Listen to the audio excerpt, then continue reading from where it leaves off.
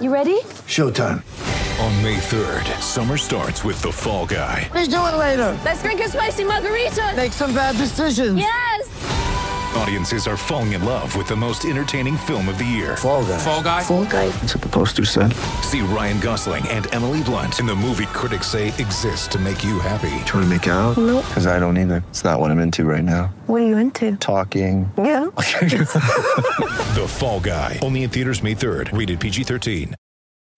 When you need mealtime inspiration, it's worth shopping Kroger, where you'll find over 30,000 mouth-watering choices that excite your inner foodie. And no matter what tasty choice you make, you'll enjoy our everyday low prices, plus extra ways to save, like digital coupons worth over $600 each week. You can also save up to $1 off per gallon at the pump with fuel points. More savings and more inspiring flavors make shopping Kroger worth it every time. Kroger, fresh for everyone. Fuel restrictions apply.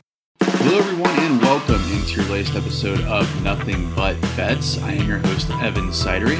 I'm the national NBA reporter for BasketballNews.com. You can follow me on Twitter if you haven't already, at eSidery, at ESIDERY. I am with you guys here on a Saturday night to go over a very quiet last 24 hours in NBA free agency. It's really all being held up right now by the Kevin Durant situation. As we already covered on the show, Kevin Durant, it really does seem like now at this point he is going to be out of the Brooklyn Nets. His preferred destination is the Phoenix Suns. If you have not already, go ahead and check out my story on BasketballNews.com. I went ahead and covered this whole KD angle, why he wants the Suns, why it makes so much sense, and once you connect all the dots, it really does make an awful lot of sense. So I covered that over on BasketballNews.com. Go ahead and check it out if you haven't already done so. But in the meantime, we're just going to cover what's happened in free agency on the show. The bets are off the board, by the way, so I feel like there could be something happening this weekend. Kyrie Irving's odds are off the board on DraftKings, as is Kevin Durant's odds. And Donovan Mitchell's odds were on there for a couple hours, and then it got taken off about 24 hours ago, and it hasn't been on since then. So very interesting how exactly this is going down. I feel like we're going to be seeing a lot of fireworks here throughout the weekend of 4th of July and in the NBA as well, because it seems like we're going to be seeing potentially one of the biggest trades in NBA history go down. But in the meantime, I wanted to see just exactly how the landscape is looking through the lens of the Kevin Durant situation, because it feels like there is a lot of balls in the air right now as far as scenarios that could be played out. So we're going to cover all of that on the show here. How could Kevin Durant land with the Suns? How exactly can the Suns get a package that I think makes sense? I'm going to run through multiple three-team scenarios here on the show, and this could be a story hopefully on the right tomorrow on BasketballNews.com if no trade has happened by then, covering the best scenarios where the Suns end up with Kevin Durant, another team ends up with DeAndre Ayton, and then the Nets get whatever they want. Because reportedly, according to John Gamadora of Arizona Sports, Brian Windhorst of ESPN, I believe Adrian Wojnarowski of ESPN said it as well, that the Nets are not interested in DeAndre Ayton. So that means DeAndre might have to go somewhere else, probably take less than the max. His agent, Bill Duffy, has really bungled his whole situation, which is really unfortunate because I think DeAndre is a really good player. I didn't think he was max money, to be quite honest. I wrote a whole story on that at BasketballNews.com about it, but I do believe that DeAndre is a very, very good basketball player. Just doesn't fit the timeline, especially if the Suns do want to go out and get Kevin Durant. Your entire young core is going to be gutted here. So let's go ahead and run through these scenarios I had in my head, because we can immediately cross off one, which is going to be a straight two-team trade. I'm going to go under the scenario that DeAndre Ayton ends up on a third team when the Nets indeed are not interested in paying Ayton a long-term contract. So let's cross off the Nets immediately. Another one that came to mind for me was the Indiana Pacers. And the reason why with the Pacers is because Miles Turner's on an expiring contract. Obviously, the Pacers are rebuilding full-fledged now. You have to imagine they're taking calls on Miles Turner. They're taking calls on Buddy Hield, T.J. McConnell. They just traded Malcolm Brogdon. They've just drafted Benedict Mathurin. Tyrese Halliburton is a new face of the franchise at point guard. Very much resetting this young core. You have Jalen Smith, Isaiah Jackson, Chris Duarte. So many guys on this team that are young, inexperienced. This team is set up well to tank next year for the Victor Wembanyama race. So I just want to grow up in Indiana. That's really a good sign here for the Pacers, because I think this is the direct direction it should have gone for years. This is their first rebuild attempt in over 30-plus years. So I'm excited to grow up as a Pacers fan to see him go in this direction. It's been long overdue here. But the Pacers make some sense here from DeAndre Ayton's standpoint, because Miles Turner and that expiring contract. I think it's the most unlikely off this list, though, except the Nets, because The Pacers, why would they want to pay DeAndre Ayton max money? I originally thought it made some sense, but the more you dive into it, and especially with the domino that fell yesterday, a former Phoenix Sun top 10 pick, Jalen Smith, who really thrived in Indiana last year when he got traded there, he re-signed on a 2-year contract with the Pacers. So I don't see any reason why the Pacers would want to sign DeAndre Ayton, especially to a max contract, when you have Isaiah Jackson, who's a very good young player. You have Jalen Smith. I think those are the two guys you develop long-term there. And if you keep Miles Turner, maybe that makes some sense. I mean, but I just think more so it's about Jalen Smith and Isaiah Jackson. Those two guys are the front core of the future potentially in Indiana. So I do think those guys should get their minutes prioritized there, which makes Miles Turner very much expendable here. Adrian Wojnarowski, like I mentioned, brought up on ESPN that the Pacers are indeed shopping Miles Turner around the league. So I'd expect something to happen there once the Kevin Durant domino falls. But I think with something like the Pacers, like getting back, let's say DeAndre Ayton, the Nets getting back Miles Turner, maybe Buddy Hield on top of that, some filler from the Pacers with picks. The Suns send the Nets maybe Mikal Bridges, Cam Johnson, and whatever other picks they need. And then I think it kind of makes some sense as far as a construct there for a 3-team deal. But again, I do think it's the least likely outside of the Nets here. I don't really see any reason, quite honestly, again, why the Pacers would go in the direction of DeAndre Ayton on a max contract with Jalen Smith and Isaiah Jackson there. So the Pacers are on the list, but they're at the bottom here. So I'm going to go through the Pacers scenario that we just did. The Nets, I think, are very unrealistic here. So I think these final three are very, very intriguing because we know one was just added to the list in the last 48 hours because they have reported interest. These other two I've been linking to Ayton for a couple weeks now because they make the most sense, and they've been very quiet outside of a couple moves here and there. So I feel like they could be lurking in this scenario. The first one I'm going to do is the most recent one, and it's the Utah Jazz. According to John Gambadoro of Arizona Sports, the Utah Jazz are interested in DeAndre Ayton. They just traded Rudy Gobert for a slew of draft picks to the Minnesota Timberwolves. I think, quite honestly, that could be a scenario that makes some sense because Ayton is cheaper. He won't be on a max contract either compared to Rudy Gobert. So there could be some seasons where you're making $20 million less than Rudy Gobert if you're DeAndre Ayton in Utah. But I think the only way it makes sense for the Jazz is if they do get back DeAndre Ayton and don't trade Donovan Mitchell. And that's where it gets interesting because I think, honestly, the Jazz have some assets that the Suns would like, and I think the Jazz have some assets the Nets would like as well. The Suns need a backup six-man, like a guard, behind Chris Paul. We've seen back-to-back years now where Chris Paul has really struggled down the stretch as far as holding up. And I think Jordan Clarkson makes a lot of sense here as a campaign upgrade. So I could see a construct here where it's Kevin Durant and Jordan Clarkson going to the Suns. You see Bojan Bogdanovic's huge expiring contract, plus picks for DeAndre Ayton, going to the Nets. You throw in on top of Bogdanovic maybe Jay Crowder, Mikal Bridges, or Cam Johnson, and picks on top of that. At that point, you're overwhelming the Nets with expiring contracts, a couple good young players, and a lot of draft picks, like 6, 7, 8 draft picks. I think that could be enough there. I think Utah is certainly a team to watch out for there because they do have the assets. The question is now, what does Utah want to do? Because according to ESPN's Adrian Wojnarowski, they are not taking calls on Donovan Mitchell.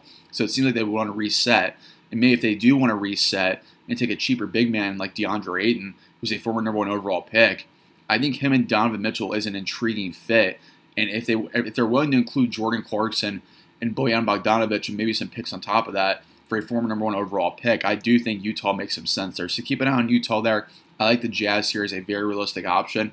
So let's keep the Jazz in mind here with that construct I just mentioned. And then now let's go over here to the Atlanta Hawks. They are another team to watch out for here. They just made a huge trade to get DeJounte Murray on board. The question is, though, their pick situation. They don't really have much to play with there as far as picks, which makes it a little bit more difficult there. Unless the Nets really do value win-now pieces. Let's say, for example, like a DeAndre Hunter going to Brooklyn in a scenario where DeAndre Ayton goes to Atlanta and Kevin Durant goes to Phoenix. Maybe something like that makes some sense. Or instead of DeAndre Hunter, it could be John Collins, and then you throw into there Clint Capella into the mix of that. I think you're getting somewhere there as far as a potential trade package goes. So I'd keep an eye on Atlanta. They have Bogdan Bogdanovic. They have DeAndre Hunter. They have Clint Capella. They have John Collins. They traded Kevin Huerter away already to Sacramento. So I could see Atlanta being a team that's interested. If they do want to get off of Collins and Capella and reshape that front court, DeAndre Ayton paired with DeJounte Murray and Trae Young would be endless amounts of easy buckets for him. It makes a lot of sense long term to kind of reset around Trae Young, put DeJounte Murray and DeAndre Ayton on the same timeline as Trae Young. That'd be a really fun young core in Atlanta too. So I would keep an eye on Atlanta too. Those are the two teams so far, the Jazz and the Hawks. And then finally here, a team that's been very quiet in free agency. Have you heard of NBA Top Shot? If you wanted to own moments, let's say you want to get Jason Tatum's best dunk of the year, or Stephen Curry's shot, buzzer beater in the basket, Klay Thompson's return game, any highlights, any moments you can think of in the NBA, they are digitally monetized now on NBA Top Shot. Truly an incredible forward-thinking idea the NBA has come up with. You see the trend nowadays with cryptocurrency. I believe this is the future within the NBA, is the NBA Top Shot. You can download your own moments, make them your own digital collectible coin, and you can sell them, buy, or trade in the marketplace for NBA Top Shot. If you haven't already, go ahead and download the NBA Top Shot app, and you have a special promo for us here at basketballnews.com. Go to about.nbatopshot.com/bballnews. Again, that is about.nbatopshot.com/bballnews. You type that in, and your promo will be right there waiting for you with NBA Top Shot. So make sure you subscribe to the NBA Top Shot. It is the next best thing within the modern digital age. I love NBA Top Shot. I know our Top Shot show with Alex Kennedy on here as well. So make sure you use that promo code right now for Basketball News and NBA Top Shot and take advantage right now. That could be a sleeper team. Nothing ever leaks out of this organization, so this is why I keep an eye on them as well. And it is the Toronto Raptors. They have a huge need at center long term.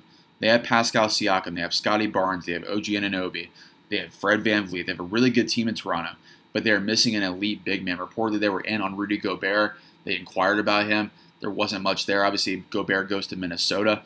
Could the Raptors now pivot to DeAndre Ayton instead of Rudy Gobert if they do indeed want to chase a star center? And Ayton is the second best guy behind Gobert on the market this year at the center position.